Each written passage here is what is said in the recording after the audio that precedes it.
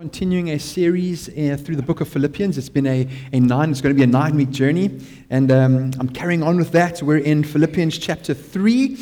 We're going to pick up from verse 12, and we're going to get there just now. If you want to turn to that, you can. I'm really excited about this message tonight. It just seems to be whenever you're on board with what God is doing, He's speaking to you constantly. And in preparation for this message, I've been deeply challenged and deeply convicted about some of the stuff that I've just sat with in my life. And I'm really trusting and praying that God's going to do the same for you this evening. So we're in Philippians chapter 3, but I want to start off by telling you the story that I read about, or it's just a brief little extract from a story. It's about a guy named Henry Moore, and he's a famous sculptor, was a famous sculptor. He was interviewed at about the age of 80 by a guy named Donald Hall, and this guy said to him, Donald said to this guy, Henry, now that you're 80 years old, you must know the secret to life. All right? Assuming that because he'd lived so long, he's done something right. And Henry Moore, who's a sculptor, smiled at him and apparently just said to him quite confidently, the secret to life is having something to do your whole life that you wake up and do day in and day out. But you must never be able to accomplish the goal. Right? When I read that, I was like, I really like that. I think he's onto something, and what he was essentially saying was that the secret to enjoying life must be to be involved in something that's far bigger than you, right? Something that you can't do in your own strength or can't possibly think about achieving, so it gets you up every day and it motivates you to get going and to try and achieve it, but you never finish it, and so there's always purpose and meaning. Now, I don't know if he was a Christian, but I would have added this. I would have said it must be something you can't possibly do without God. That's what I would have added to that. And I don't know if you would have appreciated that, but that's what I would have added. And I think, as I think about my life, I think about the stories that I enjoy. I think about the stuff that captivates us, books that we read, movies we watch, games that we play, all that sort of stuff. As human beings, we've been created to desire to be part of a story that's bigger than us, something that's beyond us. We love adventure. We love challenge. We love stretching ourselves beyond what we're able to do. Hopefully, as Christians, we rely on God to be able to do that and to press into a space and a place where we're used by God to accomplish stuff that's beyond the natural. But as I've listened to people and as I've read books and read articles, I think one of the things that's challenging Christians big time nowadays is this inability to see that we are actually part of something bigger. And we tend to just go through life like mundane, pursuing goals, pursuing tasks that we're able to do in our own strength. And day in and day out, I'm not too sure that we feel like we're part of this massive adventure that God has called us to. And I had to ask myself this question, and God just popped these two questions into my heart. What is it that I'm doing? And I want you to ask yourself this tonight as we go through this message. What is it that you're doing right now that you know God has given you to do?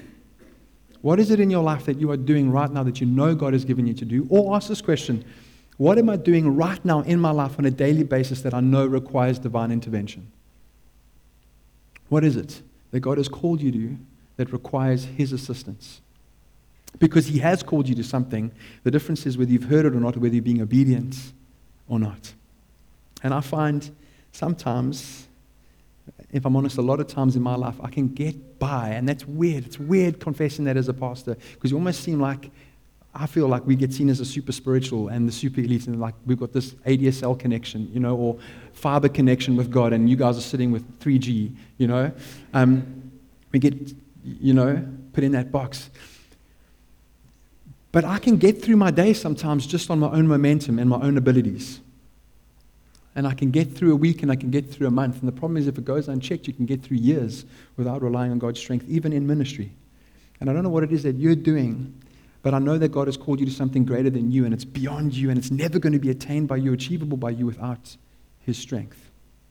And I think we as Christians need to be able to understand that that's the adventure that God's got us on. And it doesn't matter what it is that God's called you to, or how many things God has called someone else to as a Christian, and you've only got this one or two little other things. We've all been called to something, at least two things, together as Christians that require God's intervention. And that's this: intimacy with Jesus and becoming mature in the faith and growing in Christ-likeness. We've been called to those two things: pursuing Christ-likeness and pursuing intimacy with Him.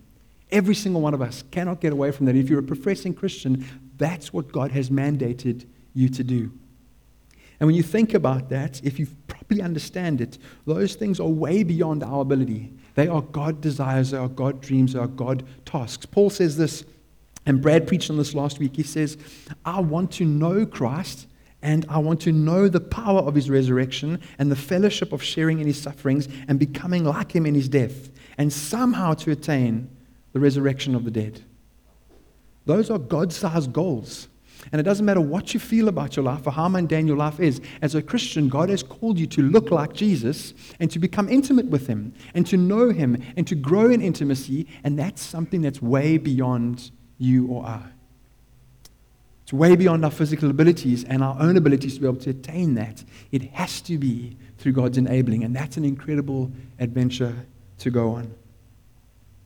There's a scripture in Romans 8:29. If you were wondering whether it's all of our responsibility and whether God's mandated all of us to grow, to become more like Jesus, Romans 8 puts it straight for you. It says this in Romans 8:29.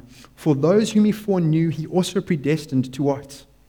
To be conformed to the image of his Son, in order that they might be the firstborn among many brothers. God has called every single one of us to become like Jesus and to grow in intimacy with him. And in Philippians chapter 3, Paul imparts some wisdom concerning how we get there and this road he's walked in becoming Christ-like and pursuing Jesus, growing in maturity and growing in intimacy. And in this passage, he refers to the pursuit of becoming Christ-like, his goal. He says, it's my goal. It's my goal to become Christ-like, and the prize is to be made like him. The goal is to become Christ-like, and the prize is to eventually be intimate with Jesus and to be like him. So let's read together, and we'll unpack from there a little bit further once we're done. So chapter 3, Paul says this from verse 12. Speaking about becoming Christ-like, he says, not that I have already obtained this or am already perfect, but I press on to make it my own, because Christ Jesus has made me his own. Brothers, I do not consider that I have made it my own, but one thing I do, forgetting what lies behind and straining forward to what lies ahead, I press on towards the goal for the prize of the upward call of God in Christ Jesus.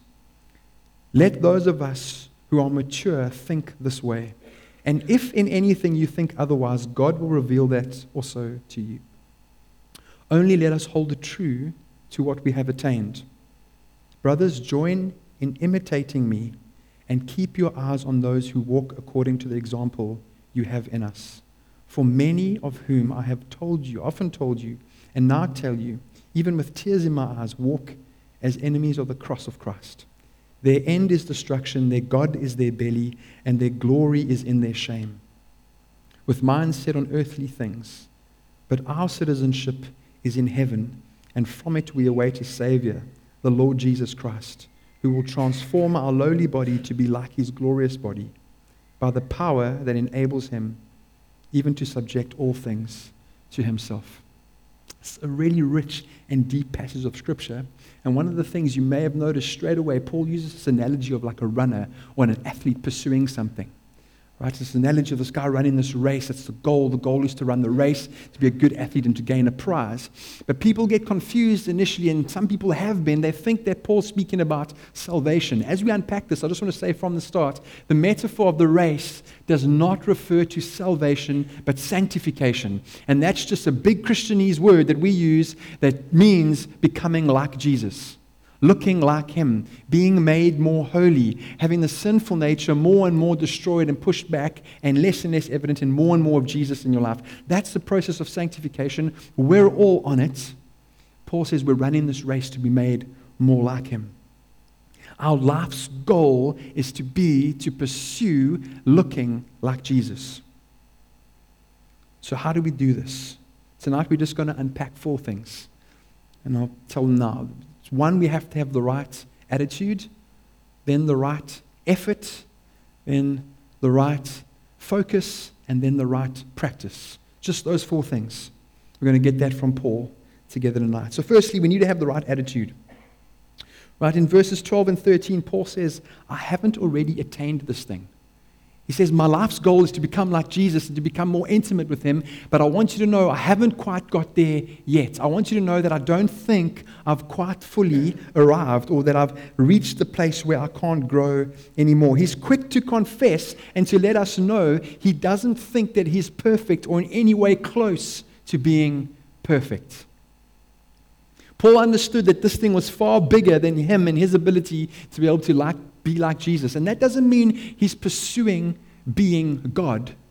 He's pursuing being like his Savior in his life, in his attitudes, and in his thoughts. He wants to be made like Jesus in his being, not as in becoming God. I think we get confused, and people have got confused, and this whole New Age movement is a whole other philosophy and theology out there that says we can become gods ourselves. That's not what Paul's speaking about.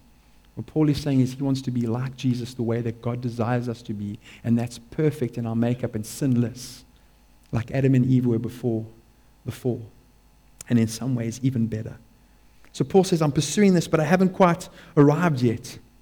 I'm enjoying the journey. I'm enjoying the race. It's a massive blessing, but I'm still pressing on, and I'm still taking hold of what God wants me to take hold of. And there's this holy discontent that he has. He's dissatisfied with where he's at, not in a way that stops him from moving forward, but in a way that it acts as a catalyst for him to pursue greater holiness and greater desire for God.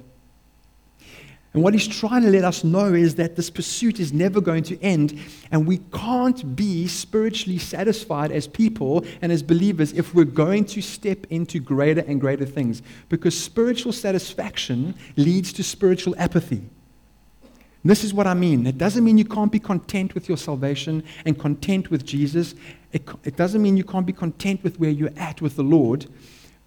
If that contentment stops you from desiring more and you think you've reached it and you've got enough and this is all you need, that's bad. It's that sort of contentment, it's that sort of spiritual contentment that leads to apathy and is dangerous for us because we end up stagnating in this lukewarm pool of water that Jesus says we need to get out of. Paul's like, I'm pressing on. I haven't quite attained it. And you know what? That's awesome for me because it just means there's more. And Paul's encouraging us. He's being open and honest. He's saying, this isn't a bad thing to confess that you haven't quite made it. You get this theology that goes around. It's called perfectionism. People will tell you that they've attained the glorious perfection that Jesus has for us one day, and they walk around believing that they can never and have not sinned since a certain time in their life. The people who hold to that theology and that it's possible to attain perfection here. We're pursuing perfection, and one day we'll realize it, and that's the prize. And Paul says we press on. We can't be spiritually apathetic. And as I read this and as I read Paul's confession, I was actually quite encouraged to know that he was able to be honest about this, because it helps shape my attitude and helps me not to get beat down and broken when I mess up. Right? It helps me to get excited about the fact that no matter what I've experienced in Jesus, there's always more. There's something deeper. There's more intimacy. There's more power. There's more authority. There's greater revelation. Imagine if those people who've seen people raised from the dead or have prayed for people and have had them healed, or imagine if those people who've led hundreds of people to Jesus just stopped with, I got saved and that's enough. There's always more. We always need to be pressing into more of the kingdom for the glory of his name. Remember Paul said early on in chapter 2, for me to live is Christ and to die is gain? Or was that chapter 1? Somewhere before chapter 3, Paul says, for me to live is Christ and to die is gain. He lives for Jesus. There is no other reason. He's pursuing Jesus wholeheartedly, and we need to be doing the same. His imperfection inspired him to greater pursuit of Jesus. It didn't get him bogged down. He didn't start feeling sorry for himself. He was open and honest about this thing and actually celebrated the fact that there was more. It's like playing a game on Xbox or PlayStation, and you clock it. You're like, oh, all right? But then you get these games called sandbox games, right? Which for you parents and senior guys here, it just means there's no end to it, right? It just means it goes on and on and on and on. How they code that and develop that, I don't know. But it's exciting because you can play a game that just doesn't end. There's new stuff to discover all the time.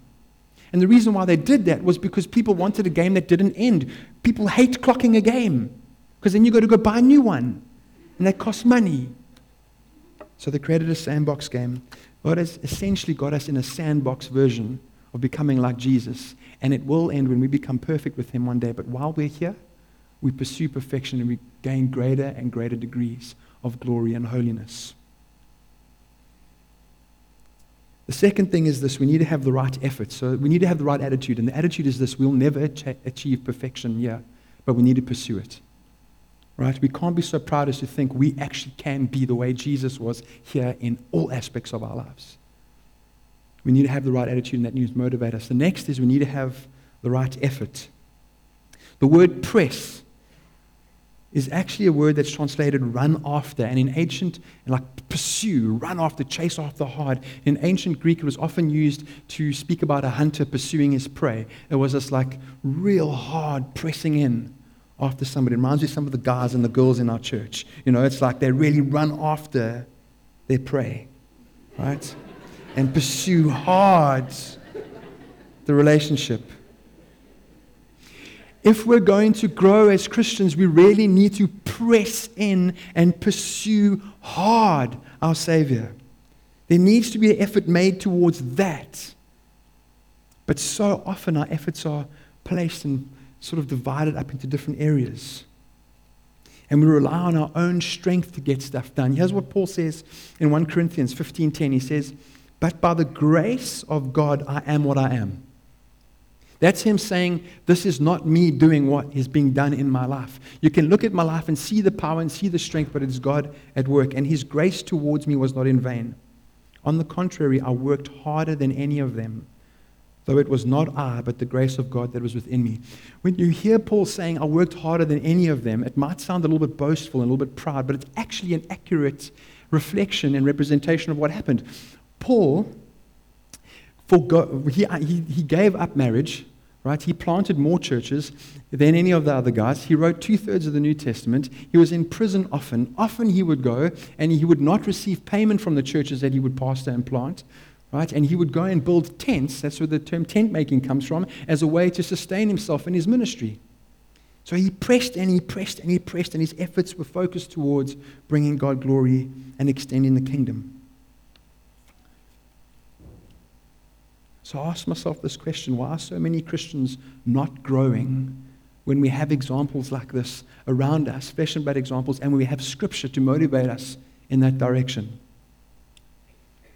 It's because we live in a world, and particularly the Western world and the Western church, where people are not willing to press in and work hard to take hold of that which Christ Jesus took hold of us for.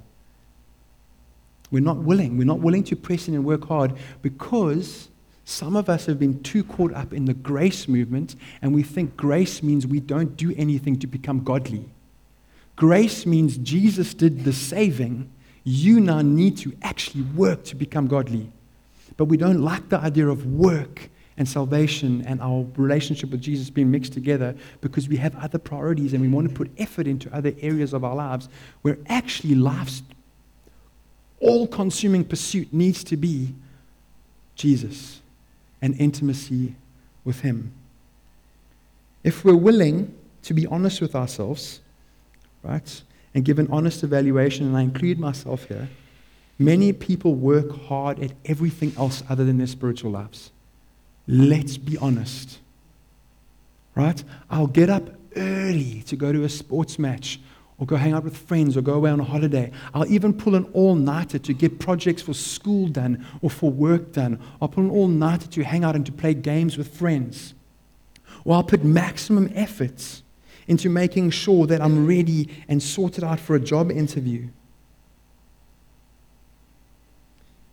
To make money or to make a name for myself or to establish myself. And I'm not saying that that stuff's wrong. I'm just saying when it takes the place of putting effort into and pursuing Jesus, it's wrong. When that takes everything that you have and Jesus gets the dregs, if He even gets that, that is wrong.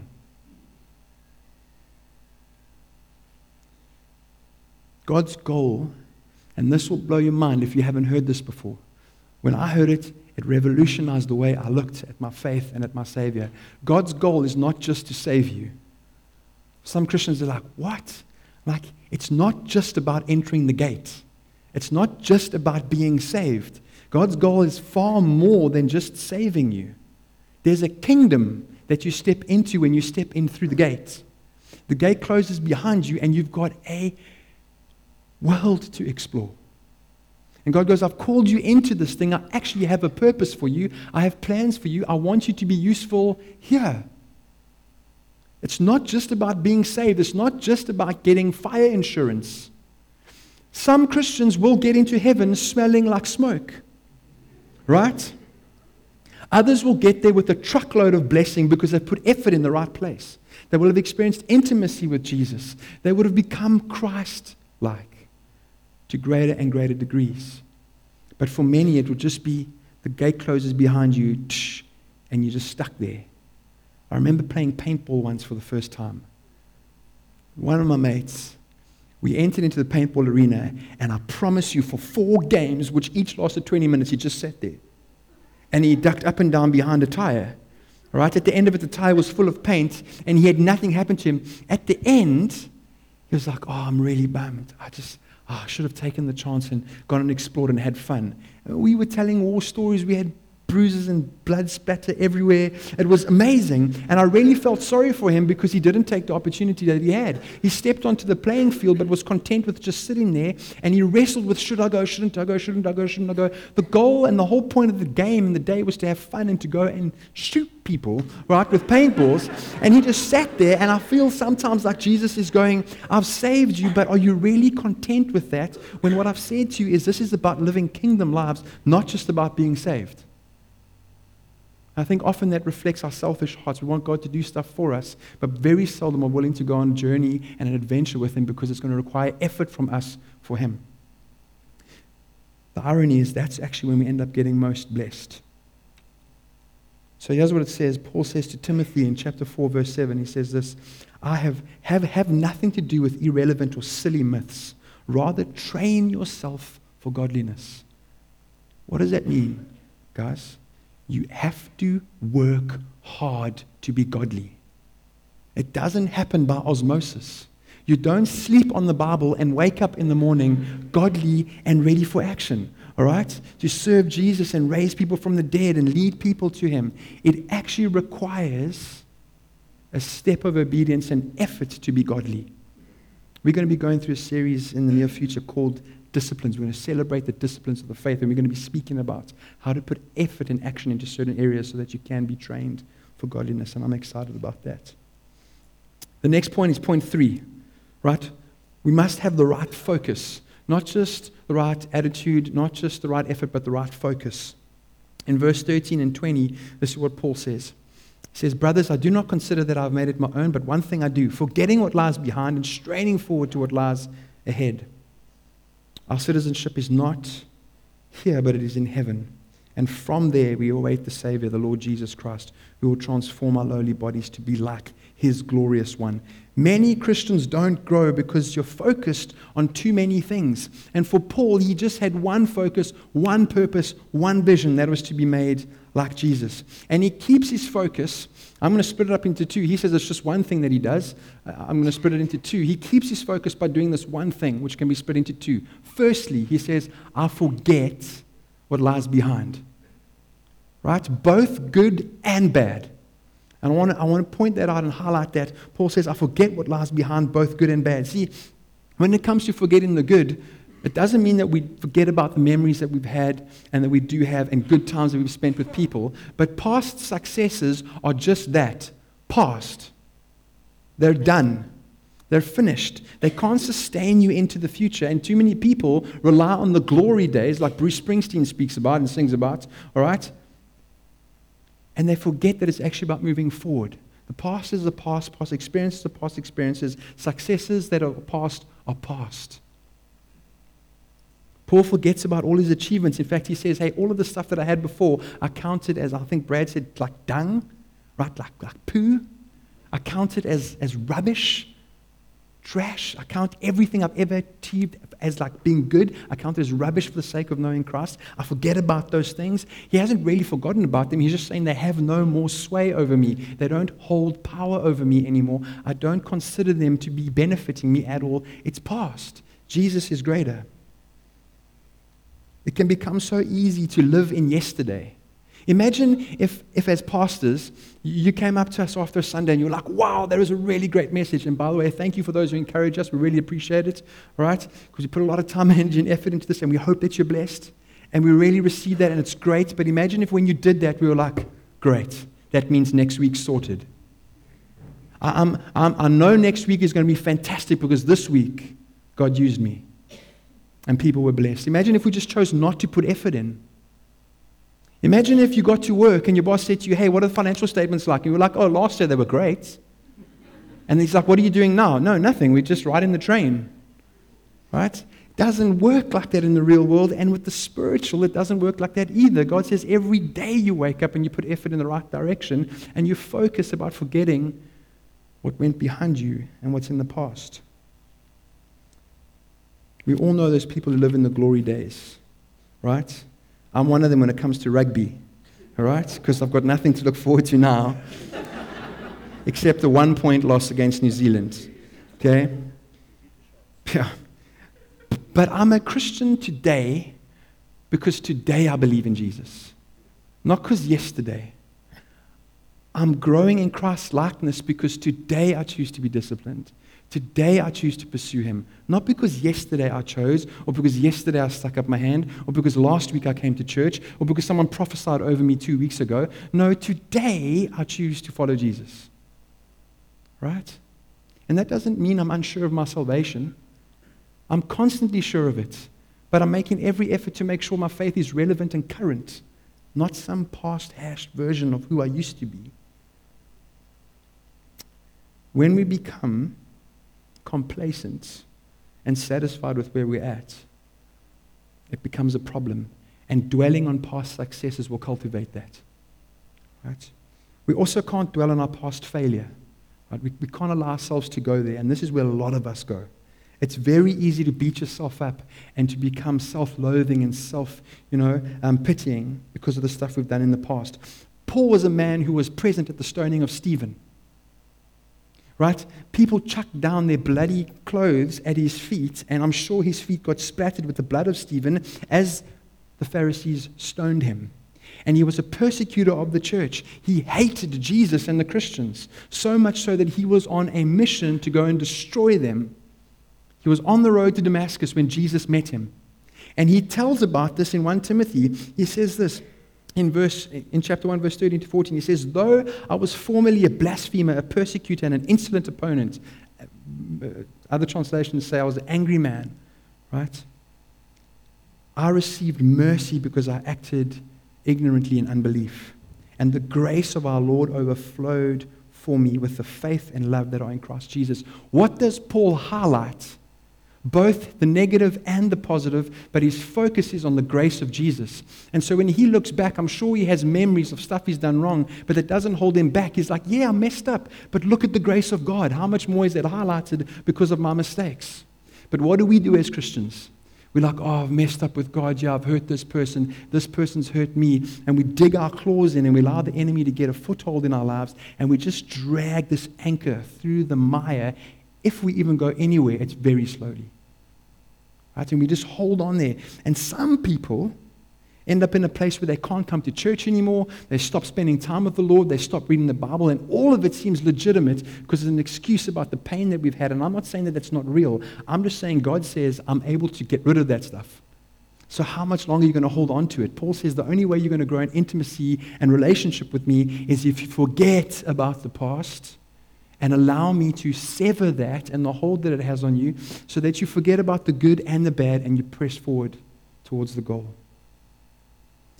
There's a guy named Roger Bannister and another guy named John Landy. Roger Bannister was the first man to break the 4-minute mile, right? It wasn't too long after that John Landy broke it again by 1.4 seconds, right? He must have been really upset if you're Roger Bannister. Then they got together for a historic race where they raced together, Bannister and Landy. right? Landy was in the lead most of the way. It sounds like Landy, and then you need Ford and Toyota, right? But Landy was in the lead, right? Bannister behind him until the finish straight. And this is from Landy's mouth, his own testimony. He said, I was on the finish straight, and I had this like ominous feeling that Bannister was behind me, and I couldn't shake the thought, where is he, where is he? Legitimately what happened was he turned around to look, and as he did that, he lost momentum, and Bannister overtook him and won. And he said this to a reporter afterwards, John Landy did. He said, I can guarantee you if I hadn't turned around, I would have beat him.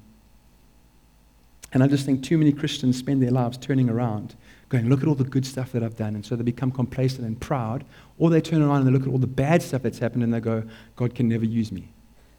Both of those are from the enemy. Both of those are demonic. Both of those God says we need to get rid of if we're going to pursue intimacy and grow with Jesus.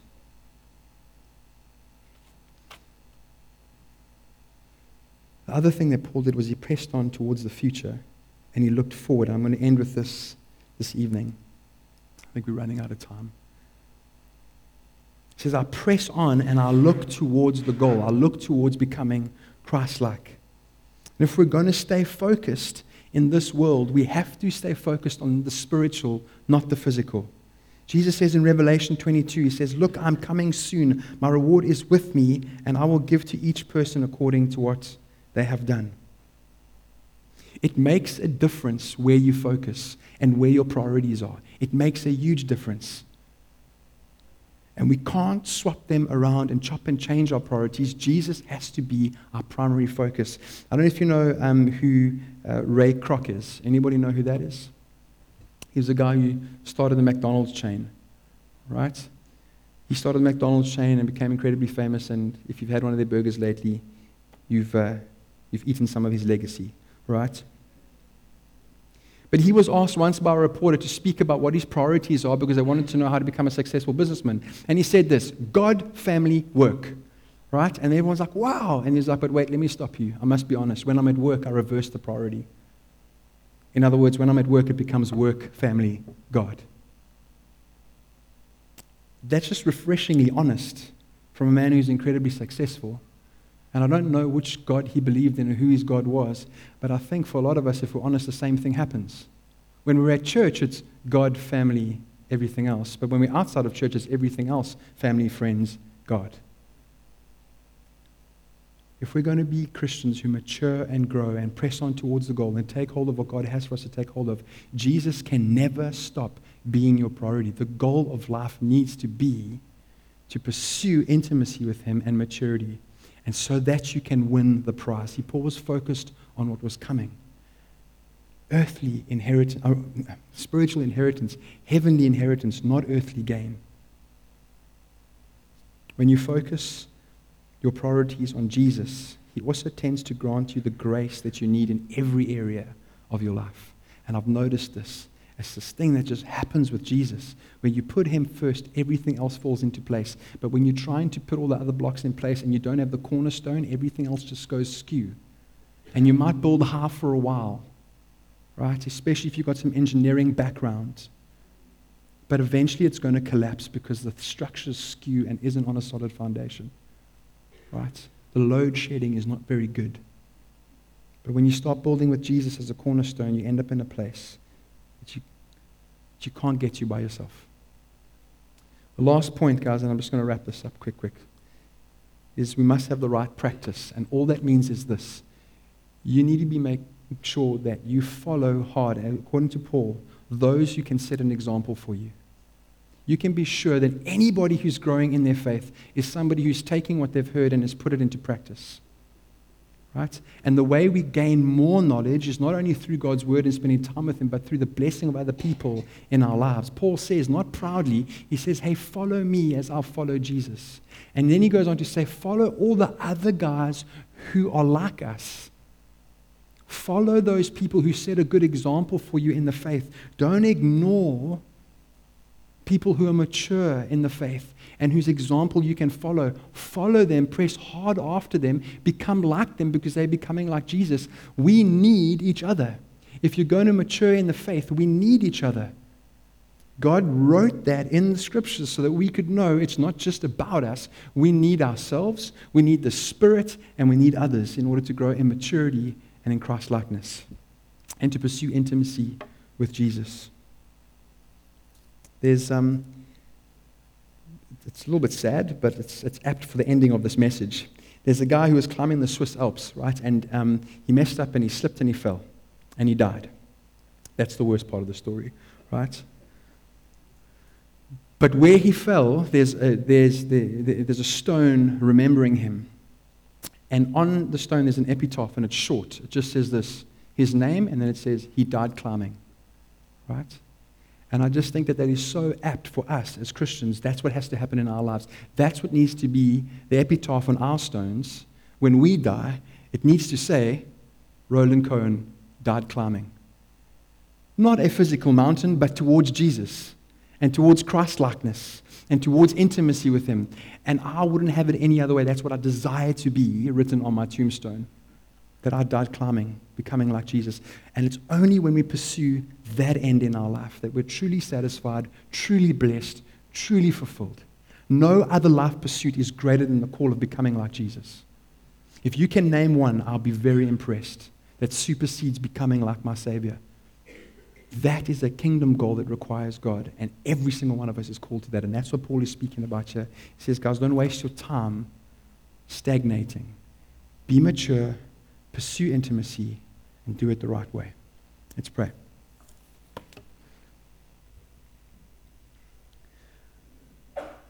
Father, I just want to thank you for your word, that it is rich, that it is deep, God, that it nourishes us. Thank you, God, that it brings conviction, that it brings encouragement, that it brings life. And I pray for us, Lord, in this place tonight as your people, as your believers. I pray for my brothers and sisters, Lord, that where we've looked back and we've allowed the enemy to cause us to stagnate, forgive us for that. We repent of that together in Jesus' name. And we ask, God, help us to focus on moving forward. Help us, God, to have the right attitude, the right effort, the right focus, and the right practice. Lord, cause us to desire to know you and to pursue intimacy with you all the days of our lives, that we can be kingdom people that bring you glory. In Jesus' name. We're going to go into time of worship. If you have anything to share, if you would like some prayer,